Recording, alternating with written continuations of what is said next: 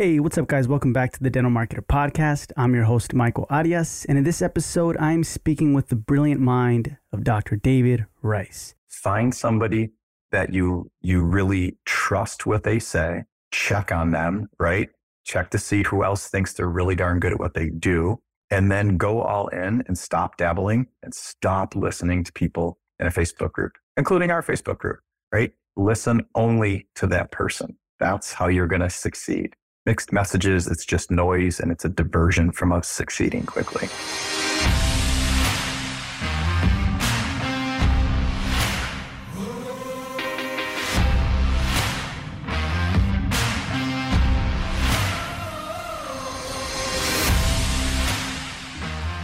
You see the title of the episode, he grew 3 acquisitions and a startup with a lean strategy, lean and mean.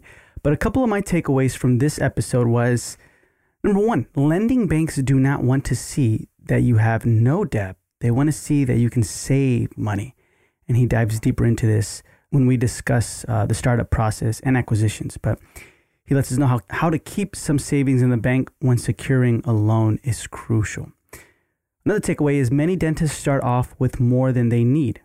So try running lean and mean at the beginning and add more ops later. And he dives much deeper into this strategy as well. Another one is always consider the logical answer before making quick business decisions based on emotion. And I dive deeper into this with him as well, because a lot of the times we feel like this is the perfect place. This is where we want our family to grow, all these things, right? And so emotions do come into play. So how do we separate that? And he gives us some really good advice on this. We also talk about how podcasts and books are great learning resources starting off, but plan to have 3 to 5 good mentors to put things into action. And we dive deeper into that as well. And then we talk about how look at the dentist demographics in your area as well as the patient demographics. If there are hungry dentists saturating the market, another location may be better for your startup. So it kind of depends on how fast, right? And how quick do you want success to reach you. And so you got to keep these things in mind. And this is one of them that he lets us know to keep in mind.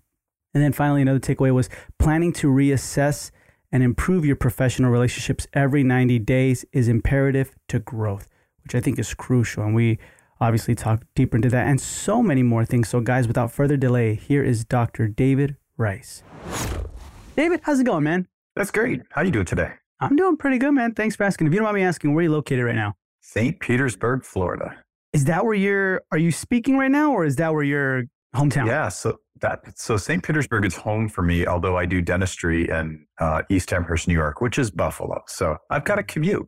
Yeah. How far is that? You know, it's about a 2-hour plane flight door to door, but I chunk my time. So I'm in St. Pete for, a month and a half, and then I go back there for a week or two and so on and so forth. Man, so you're racking up them miles, man. Yeah. Yeah. Delph and I are besties. I know. Awesome, man. So we appreciate everything, man. I know a lot of the listeners here are from the startup group, Dental Marketer Society Facebook group too, as well. A lot of other groups. You drop a lot of knowledge, expertise, especially for startups. Do you have your own startup practice, or was it an acquisition, or?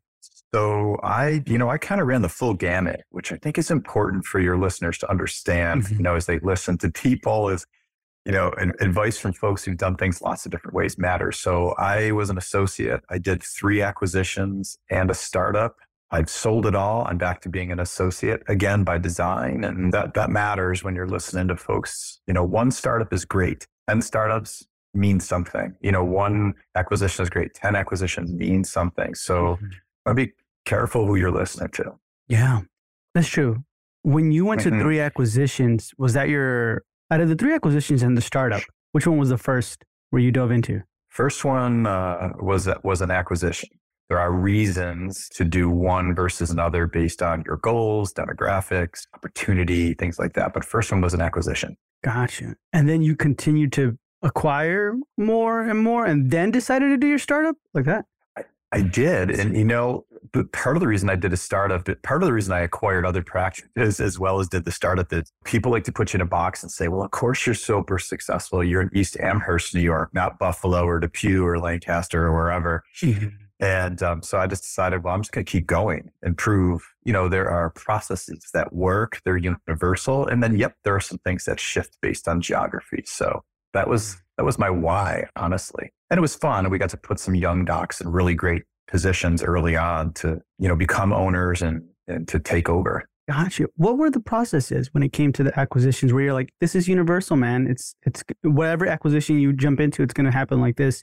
And then what are some things we got to look out for where it's unique? Yeah. So I'll tell you some of the things that are important from a process standpoint are how you sequence them. So the first thing you need to do if you want to buy a practice or start one is like get with a lender and get pre-approved. Step number one, 100% of the time. Then things differ. But so acquisition, once we had the lending in place, then we started saying from a vision standpoint, like, who do I want to be? What kind of practice do I want to have? What kind of dentistry do I want to do? What zip codes, location support that rather than trying to really high-end cosmetic dentistry in a demographic that couldn't support it, or go into a neighborhood and want to do bread and butter dentistry in a neighborhood that didn't understand that's not what they wanted. So, get the lending down, figure out what kind of practice you want to build from a vision standpoint, then build your core team and build out your business plan to deliver. There's like 10 steps I love, but just a couple there. So you said get the lending down. Let's jump into it with you, right? How did you get the lending down? And then how did you figure out what kind of practice you wanted? Man, great question. So here's the first thing. I got the lending down the wrong way. So don't do what I did. I love to teach from mistakes I made. Most of you who are young dentists are being told by maybe parents or faculty, or maybe even folks that you see online, that you should be like knocking off your debt. Not true. Absolutely 100% false. You should be going income-based repayment, making your minimum payment possible, dashing cash. And then the moment you've either acquired your practice, or if you started up a practice, then crush your debt. I did it backwards. I went to a lender with zero debt. I owned a home with also zero debt. And I was a bad lend because banks don't want to take away your home or your dental practice if something goes sideways. They want to look at an account and say, hey, here's $150,000, $200,000. And if God forbid you're the 0.5%, we've got a way to make ourselves whole again. Don't do it the way I did it. Bank cash.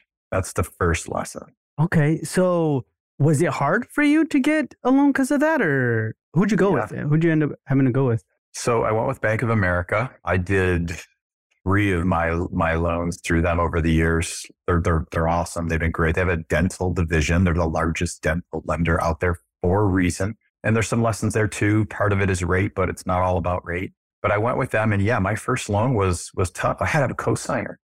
Think about all that, man. I was 27. I had zero debt. I was firing on all cylinders, and I needed someone to co-sign my loan because I did it wrong. So don't do it wrong. Okay. So depth is good in this situation, right? You want to have that cash in the bank. So cash flow is king. Mm-hmm. And if you have ballpark, say 50 to 80 grand in a bank account, and you show a bank that you can save money, not light it on fire because you're all excited you finally get a paycheck, they are not actually going to take a dime of your money. They just need to see that you're capable of saving money. And then there's other things they need to see too. But I didn't have that, right? Even though I thought I did all these things right, what they saw was like a zero net balance. And that wasn't good for me as a young dentist who wanted to be an owner. Okay. So then you got the lending down. Yeah. Here's the process where you're like, okay, I'm just going to acquire this practice right here? Or how did you figure out the steps for that, the practice that you wanted? Yeah. So I knew for me, I wanted to do complete care. I wanted patients who wanted to invest in themselves. And you guys know the dentistry that's out there. It's, call it full mouth rehab, total health, whatever you want to label it as, but I didn't want patients who came in on an emergency only. I didn't want patients I had to fight. So whether we like that or not, that requires a dental IQ. Doesn't mean you have to be smart or in life in general, but you have to have a high dental IQ.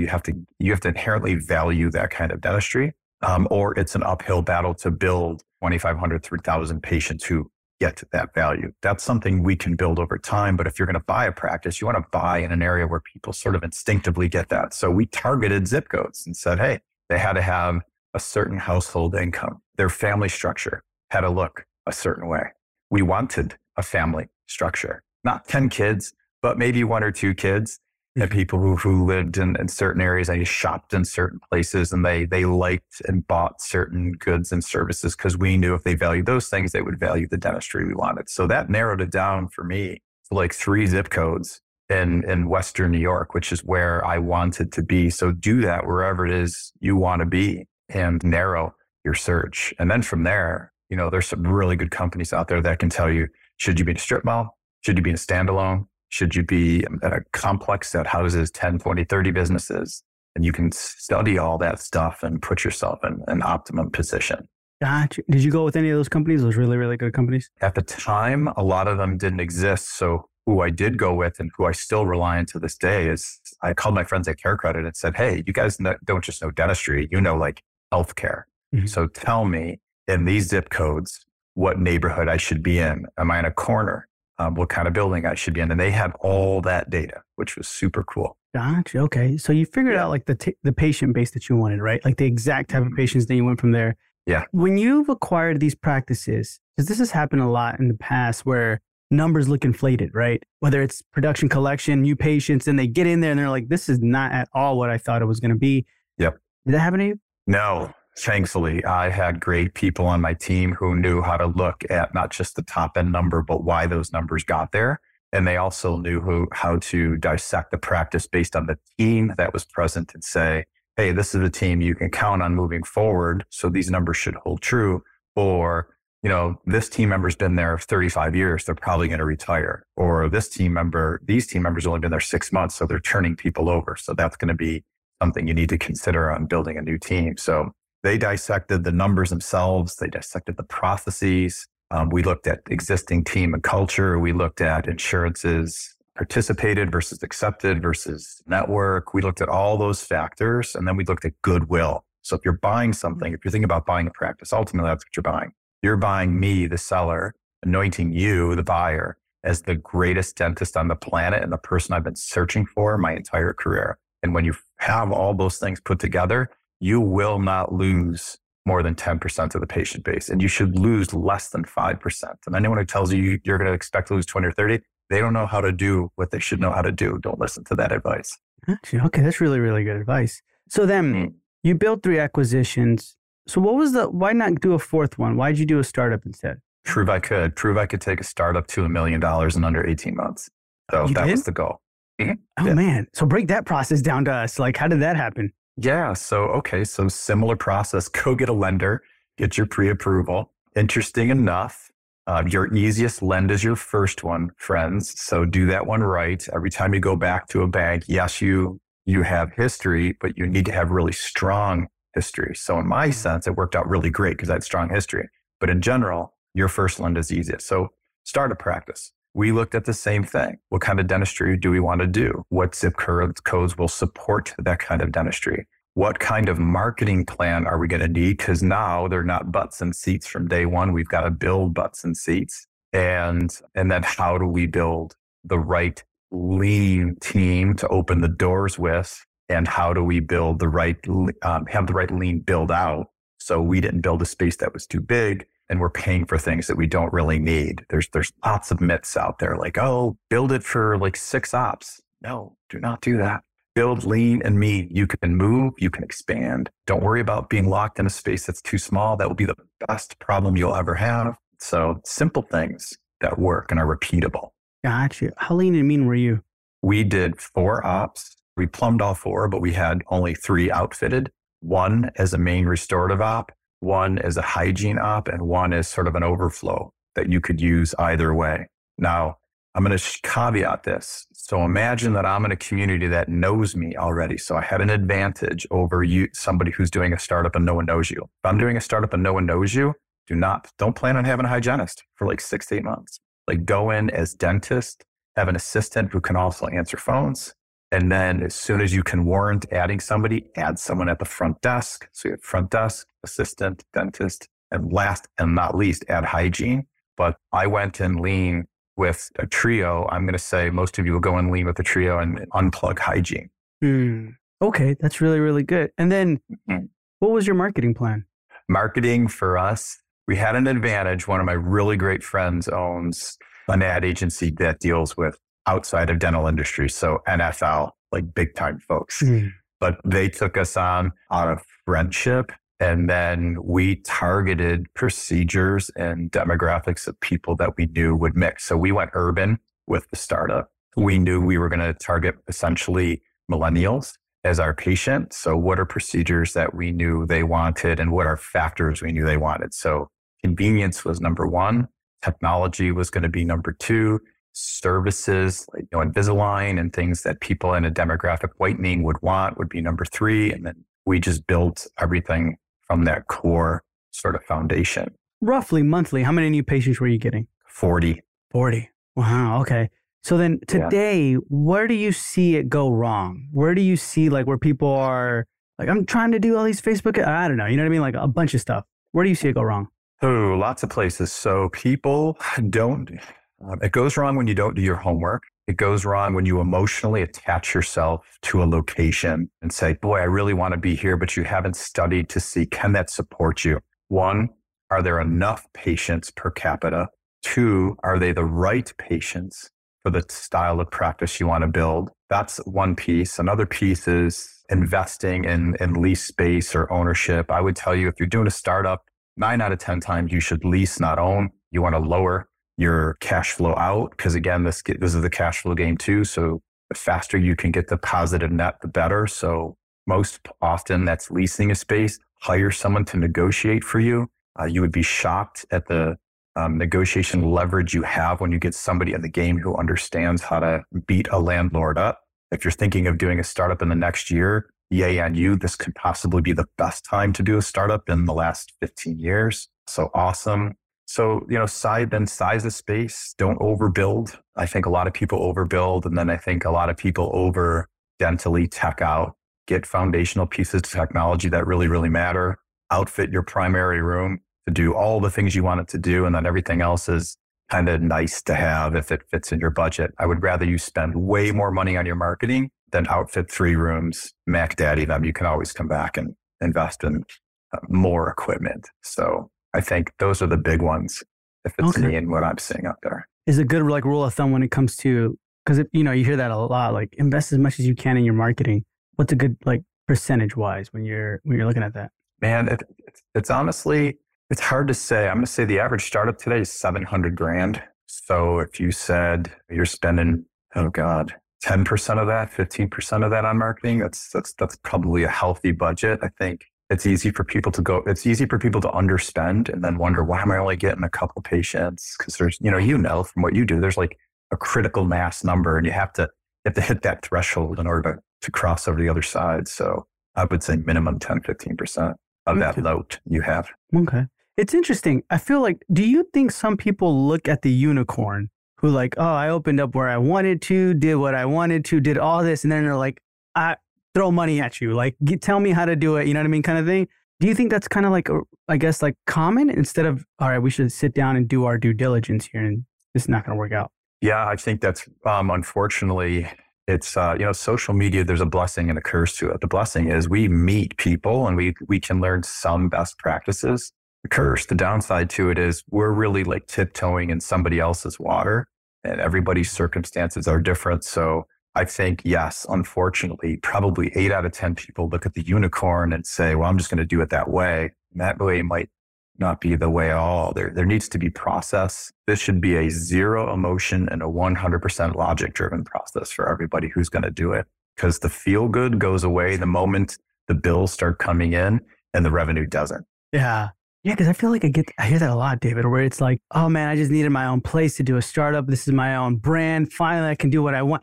You know what I mean? And there's a lot of emotion. And I guess emotion kind of sells, but like, is that wrong? I'm just going to say that. Anyone who's watching me, like, I'm not an absolutes guy. I'm like, life's gray in the middle. But if you're making your choice on emotion, yes, that is, in that situation, that's 100% not the right way to do it. There are instances where you're going to want to start up. And then there are instances you're absolutely not going to want to start up. You're better off buying a practice. And then there are instances you might be better off staying an associate a little while longer to bank more cash and wait for the right opportunity to open up. It's easy as a young dentist to think, man, I'm not moving fast enough because I'm watching all these people sprint. I think what we don't see is all the behind the scenes stuff. Like, it's easy to take a snapshot of my life today and be like, wow, that looks really great. But I'm here to tell you, like, for every good thing that's happened, there's been like 100 bad things. It's just not what we talk about on social media all the time. We don't talk about the work and the stress and the days I would close the door and be like, I'm not paying myself today. I'm going to pay my bills. I'm going to pay my team. And then I'm going to try to figure out how I'm going to eat. And like, I had those times just like everybody else had those times. So, if you're thinking about this process, like, really sit back, get with the small, and I mean small, like 3 to 5 people, mentors, tops, and start listening deeply to their lessons and not this wide swath of people, because you're going to get 100 different answers from 100 different people. Yeah. So then what would be where somebody's telling you, let's just say like all these people are, I think I've heard it somewhere where they're like undercover mentor, right? Where you don't know that, David, you're my mentor, but I've been listening to your stuff, watching your post, you know what I mean? Kind of thing. So it's like, all right, I'm listening to David. And now what would you say to be like, yeah, you do need a startup. You do need to do a startup. What would be the okay for that? The okay for it is the first thing I would do is I would look in an area and I would say, okay, where do I want to be? So here's where I want to be. Then I would say, where are the realistic opportunities in like those 3 zip codes? Can I acquire a practice in those 3 zip codes for a reason, like a fair value? Yes or no? Yes. I'm here to tell you, buy the practice. Don't start one unless you're looking at a group of dentists who've been there, who are already really enjoying life. So if you went into my first practice where I started, and you talked to my former partner, Mark and Laura, and you wanted to compete, you could do a startup in their neighborhood because they're already getting 60 new patients a month, like clockwork. Everything's good. They don't have to worry about it. So if you want to come in and do some marketing, like they're like, God, come in my neighborhood and do some marketing. Now, if you wanted to do a startup in a neighborhood where there's 6 people who are just like you, and everybody's hungry and everybody's trying to build, and maybe people that are 2-3 years ahead of you, so they have some systems in place, that is not the place to start up. You're going to get buried there, no matter how good you think you are. Mm-hmm. So I think always look at not just the patient demographics, but the dentist demographics. And if the dentist demographics are people who are on autopilot and you want to do a startup, go for it. If they're really, really new and they're not doing a lot of things well, go for it. But boy, if they're in the middle and they're hungry and they do a lot of things right, that's not the place to do a startup. Don't do it. Okay. Any like specific place? Like, are you thinking of like Frisco or California? Doesn't matter. Doesn't matter. Okay. Doesn't matter. Yeah. Just any place where there's a population of people. So it doesn't, Buffalo, New York, if you wanted to be in Buffalo or some suburb, I could tell you, do not go to East Amherst. Do not go to Orchard Park. You want to be in Buffalo proper. You want to be in Lancaster, Depew. You want to be in Lockport. All those places are opportunity. But if you go to one of the 3 places where all the best dentists who are really hungry are, it can be a tough haul uphill. Yeah. So then that's like the strategy. But when it comes to like, I guess, because you said to ignore the emotion, right? Let's ignore the part where it's like, oh, I just want to do my own startup. Yeah. When would it be okay then? Or how do you know if it's like, I'm just being impatient, I need to find a better associate ship, or I need to find an acquisition? You know what I mean? Like, when is it the okay to be like, is it just when you're doing research and you're like, I feel like owning a business, or how does that work? Yeah, I think when you are ready, like when you wake up in the morning, you think I'm ready to be a practice owner, then you should go for it as a practice owner. But I think then you need to look at what's the best path for ownership for me. And you should be patient enough to know that, like, getting in the right relationship in life, like you might find Mr., Miss, him, her wonderful when you're not looking. So it might not be today. It might be 3 months, 6 months, or a year from today. So own that you want to own. That's amazing. But don't take a bad opportunity in a rush. If it takes you 8 months, 10 months, a year to get exactly what you want, it's worth the wait. Gotcha. Okay. And then why is this the best time in past 15 years to do it? So there's going to be this little thing called a recession hitting the world. Not if, it's when, and it's how intensely. The great news is dentistry, like, it is pandemic proof. It's recession proof. We've already been through multiple recessions. Dentistry does really, really well. So here's the win. You're going to be successful because you're still going to do dentistry despite the economy. The wins are you're going to be able to negotiate with landlords much better, because that's a business world that doesn't do well in recession. People stop paying rents. So now you're a really good tenant. Or if you want to buy a piece of property, property values are going to dip 10, 15, 20%. So you're going to buy for less money. Equipment. Now, you're not going to go to any major equipment company and get like a 30% off deal, but you are going to get a deal and you're going to get a lot of perks. You're also going to be able to get your equipment a whole lot faster. So maybe it took me 8-9 months to get my equipment and it takes you 6, which gives you time to get to your startup faster. Like you've made the decision, you're doing it, you've done all your homework. Now your goal is to get the doors open as quickly as possible because then time is money. So real estate's going to be a better buy. Equipment's going to be a better buy. Supplies will be a better buy. And you're going to do the same level of dentistry you would have done economy booming or economy just doing okay. So you're in that buy low, sell high kind of place. And realistically, just 2 years away, you already have an asset that's probably worth, 1.5 to 2 times X. And that doesn't happen very often in that short of a span. Okay, that's good. I like that. So then if we rewind a little bit, your 3 acquisitions in 1 startup, you let that go when? Life and timing, 7 months pre-COVID. Okay. So pre-COVID, life and timing. Why? It was part of an 8-year plan. So yeah, I'm a planning nut. So I had an 8-year plan where I love doing dentistry. I continue to do dentistry, but what I knew is Ignite was going to take me to a different kind of business. And it allows me to reach and work with young dentists all the time, which I love even more than doing dentistry full time. And the other part for me from like a life and a vision standpoint, it gave me total mobility. So my wife and I wanted to live someplace where the sun shined every day. My dental practice was in a place where it's shined like 20 days a year. So, Ignite allowed us to move and take our next life step earlier than it would have otherwise had I stayed a dentist full time. So our practice needs its leaders there full time. I get to go back and do all the things I do clinically and tech wise. I get to build content there, which is amazing. And then I get to go, be with my wife in Florida the rest of the time, which is, that's our sort of perfect life design. Mm-hmm. That's how you created it, right? So you planned that out like that. Interesting. Okay, man. Mm-hmm. So then I wanted to ask you, throughout your process of your acquisitions, also your startup and everything like that, and what you've been seeing lately, what have been some of the best companies to work with and then some of the worst ones? So I'll caveat this with, I'm different than many dentists where I believe that loyalty really pays. So I'm a Patterson guy and I've been for 29 years. Now, that doesn't mean if you went to work with Shine or Benco or somebody else that's bad.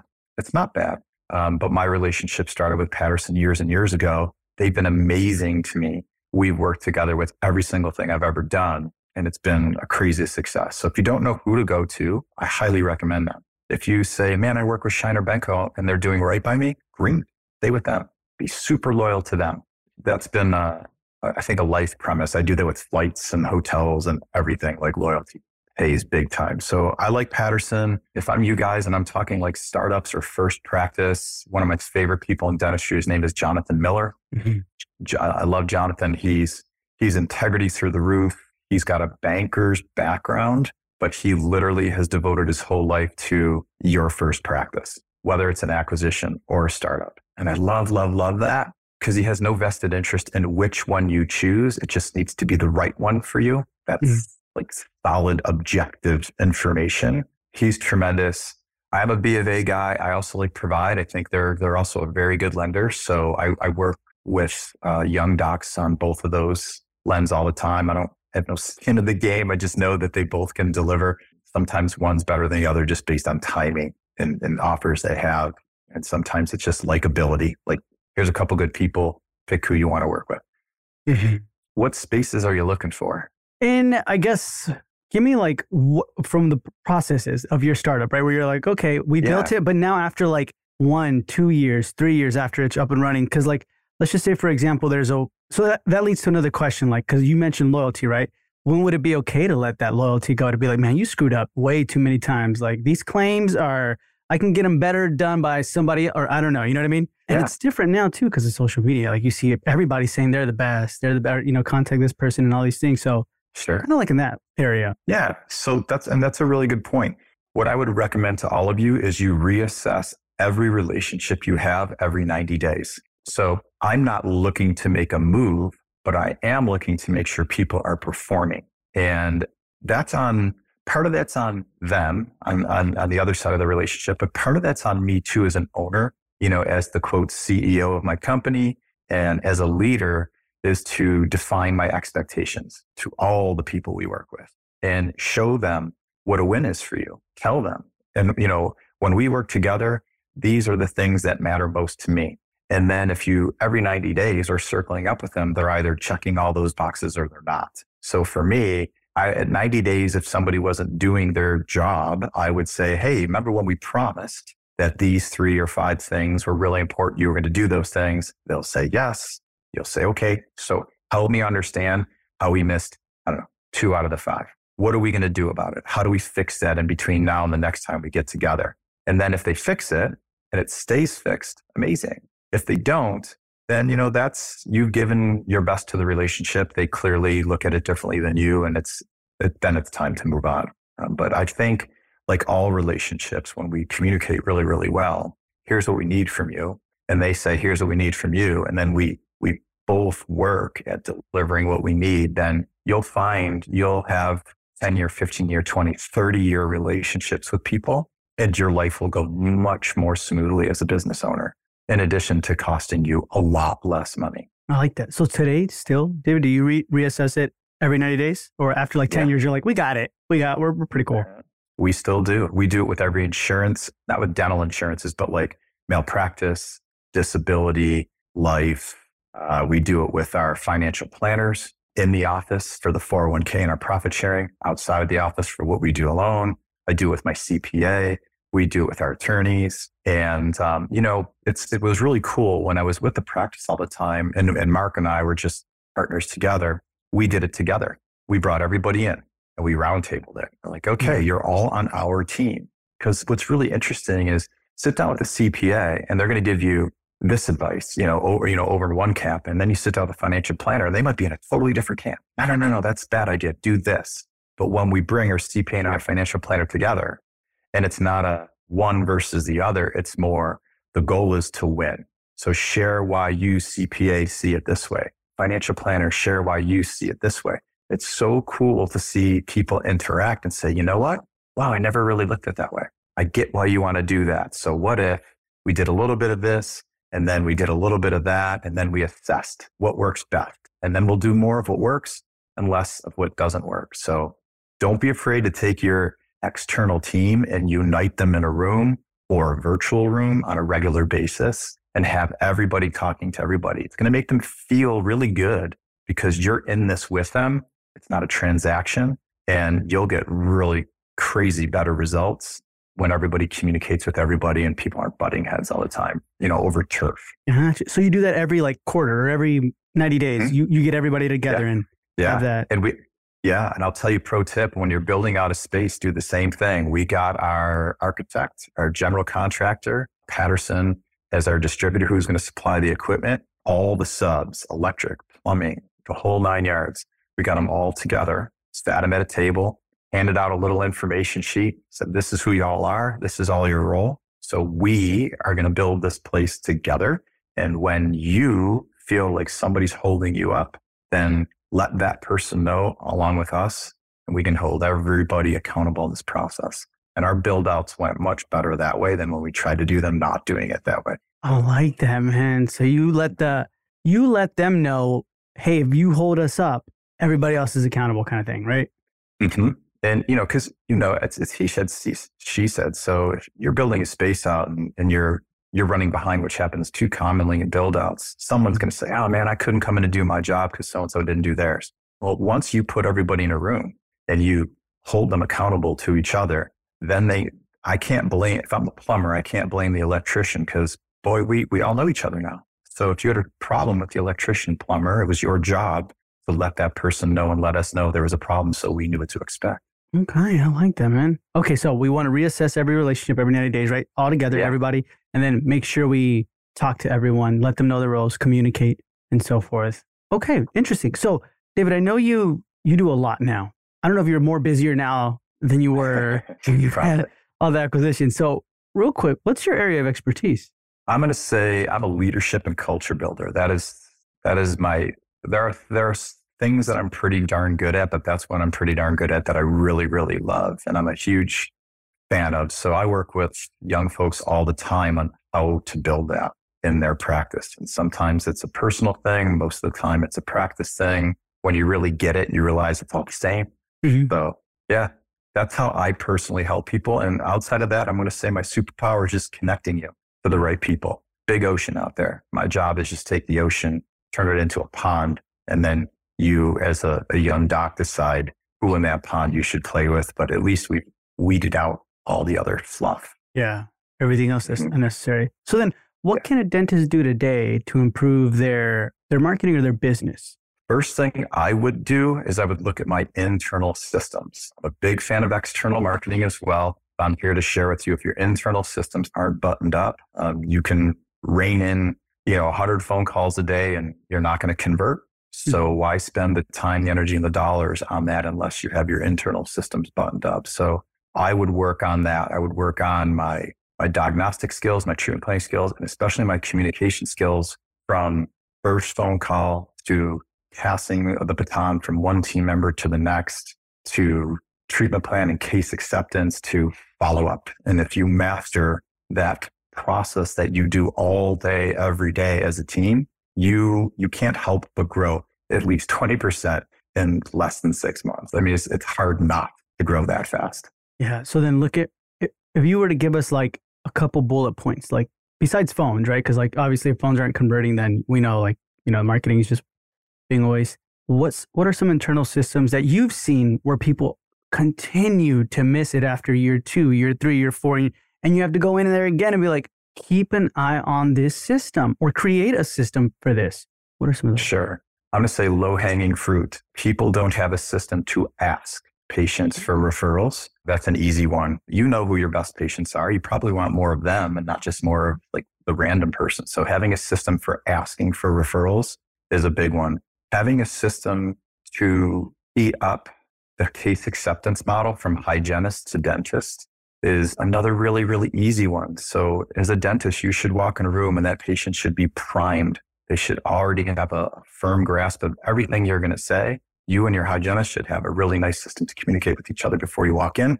And then adding to that system, how you share what you share over a patient's shoulder. There's tons of data to show that your patients listen more to what they overhear than what they hear. And then the third one is system for accountability. And that is everybody does what they promise to do. And I've seen so many dental practices fall off the ledge because everybody gets excited about something and then 3 months later, 6 months later, 3 years later, they're doing that same darn thing that they did in the beginning. So accountability is everything. Gotcha. Okay. Interesting.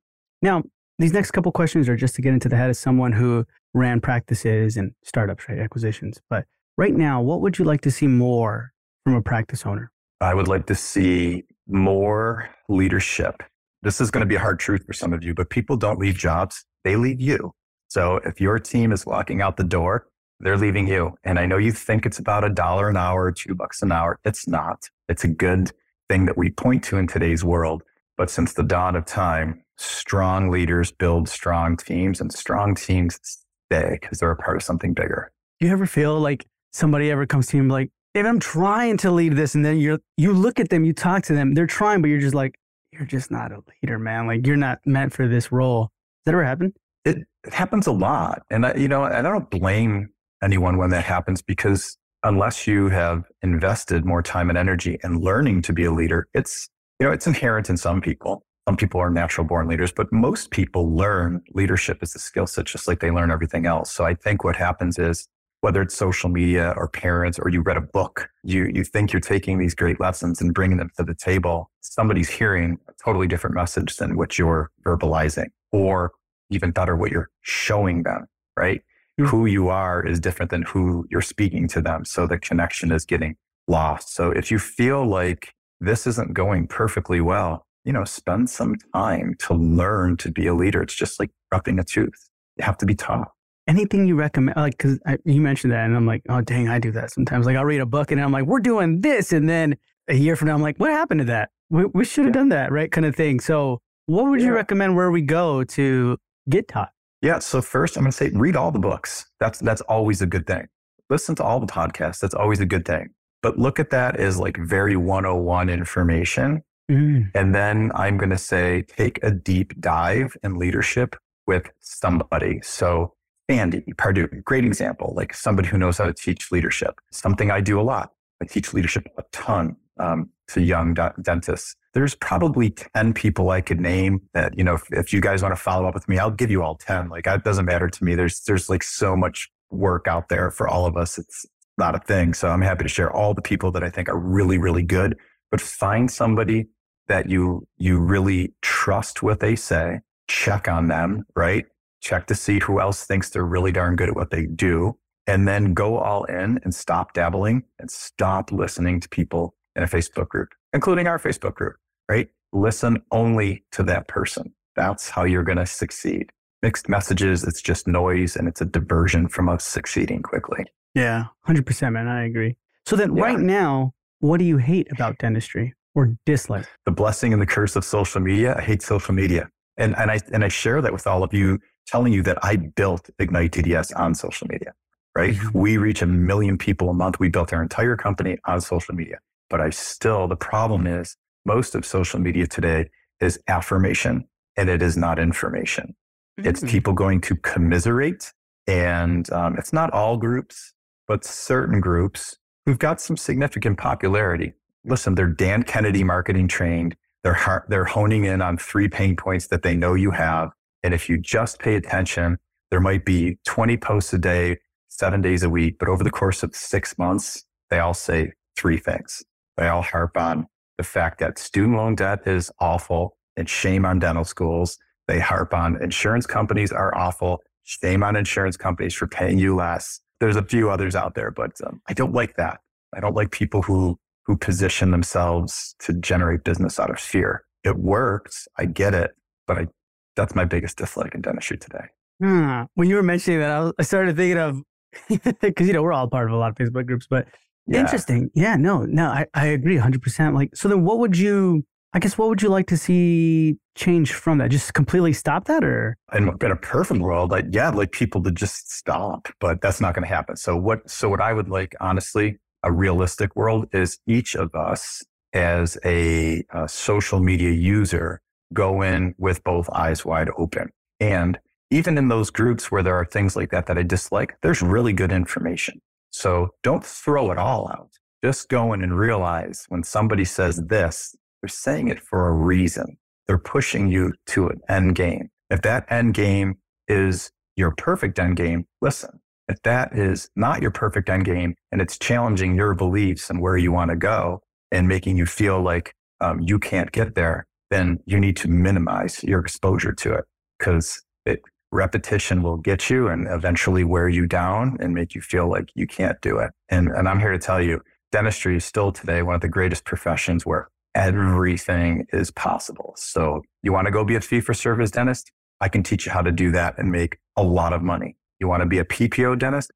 Better people than me can teach you how to do that and make a lot of money. You want to be a Medicaid dentist?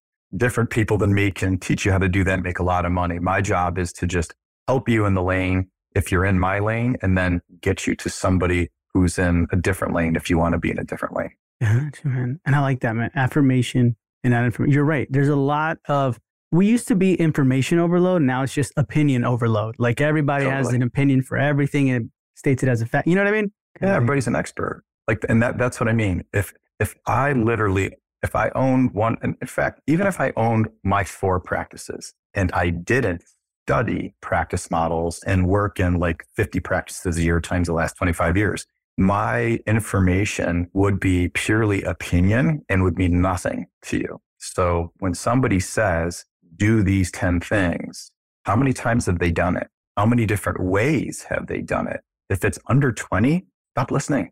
It's irrelevant. Okay? It's not applicable. Do you think it's more like, because like, oh, we're in the same boat? I have like that common ground. Like we're both just started up kind of thing, right?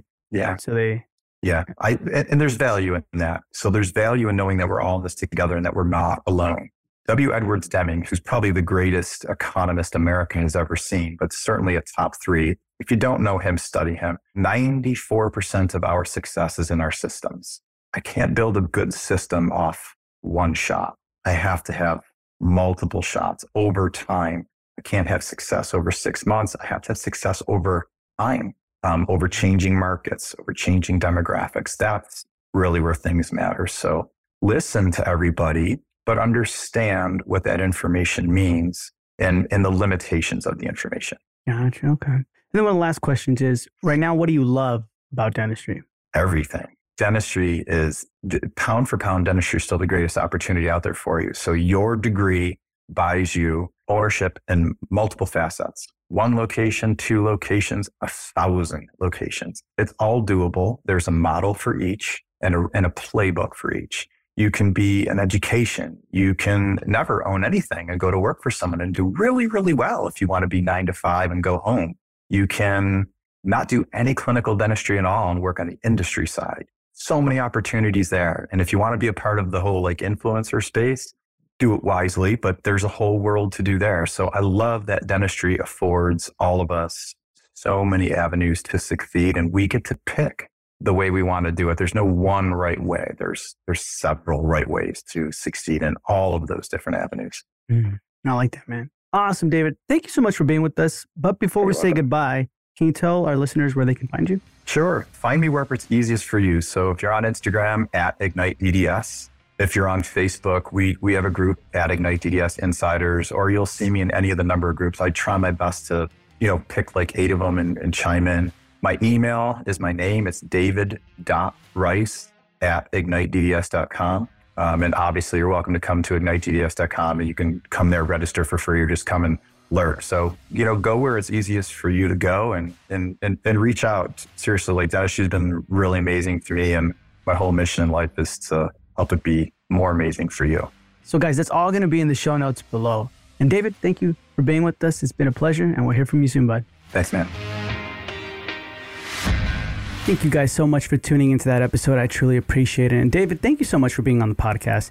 This is David's second time being on the podcast. If you guys want to search on our website, thedentalmarketer.org, search for Ignite DDS, you'll find the other episode. Years ago, David was on, and we talked a little bit more about Ignite DDS and businesses that he's created. But in this one, I really enjoyed this episode because we dive deeper right into his strategies, his process, his advice. So very, very brilliant. So we appreciate that, David. And guys, if you want to reach out to him, go in the show notes below, click on the links, reach out to him there. Or you can find him on the Dental Marketer Society Facebook group.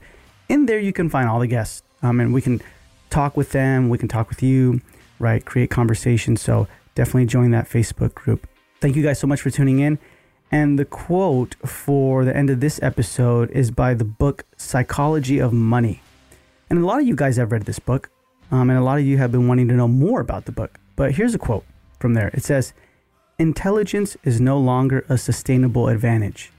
What is flexibility. The ability to be patient and be flexible. You'll have more time to find a passion/niche. You'll feel less urgency to chase competitors, and you'll find a new routine. So think about life with a different set of assumptions. Having more control over your time and options is better." All right, so that's going to do it for this episode, and I'll talk to you guys in the next episode.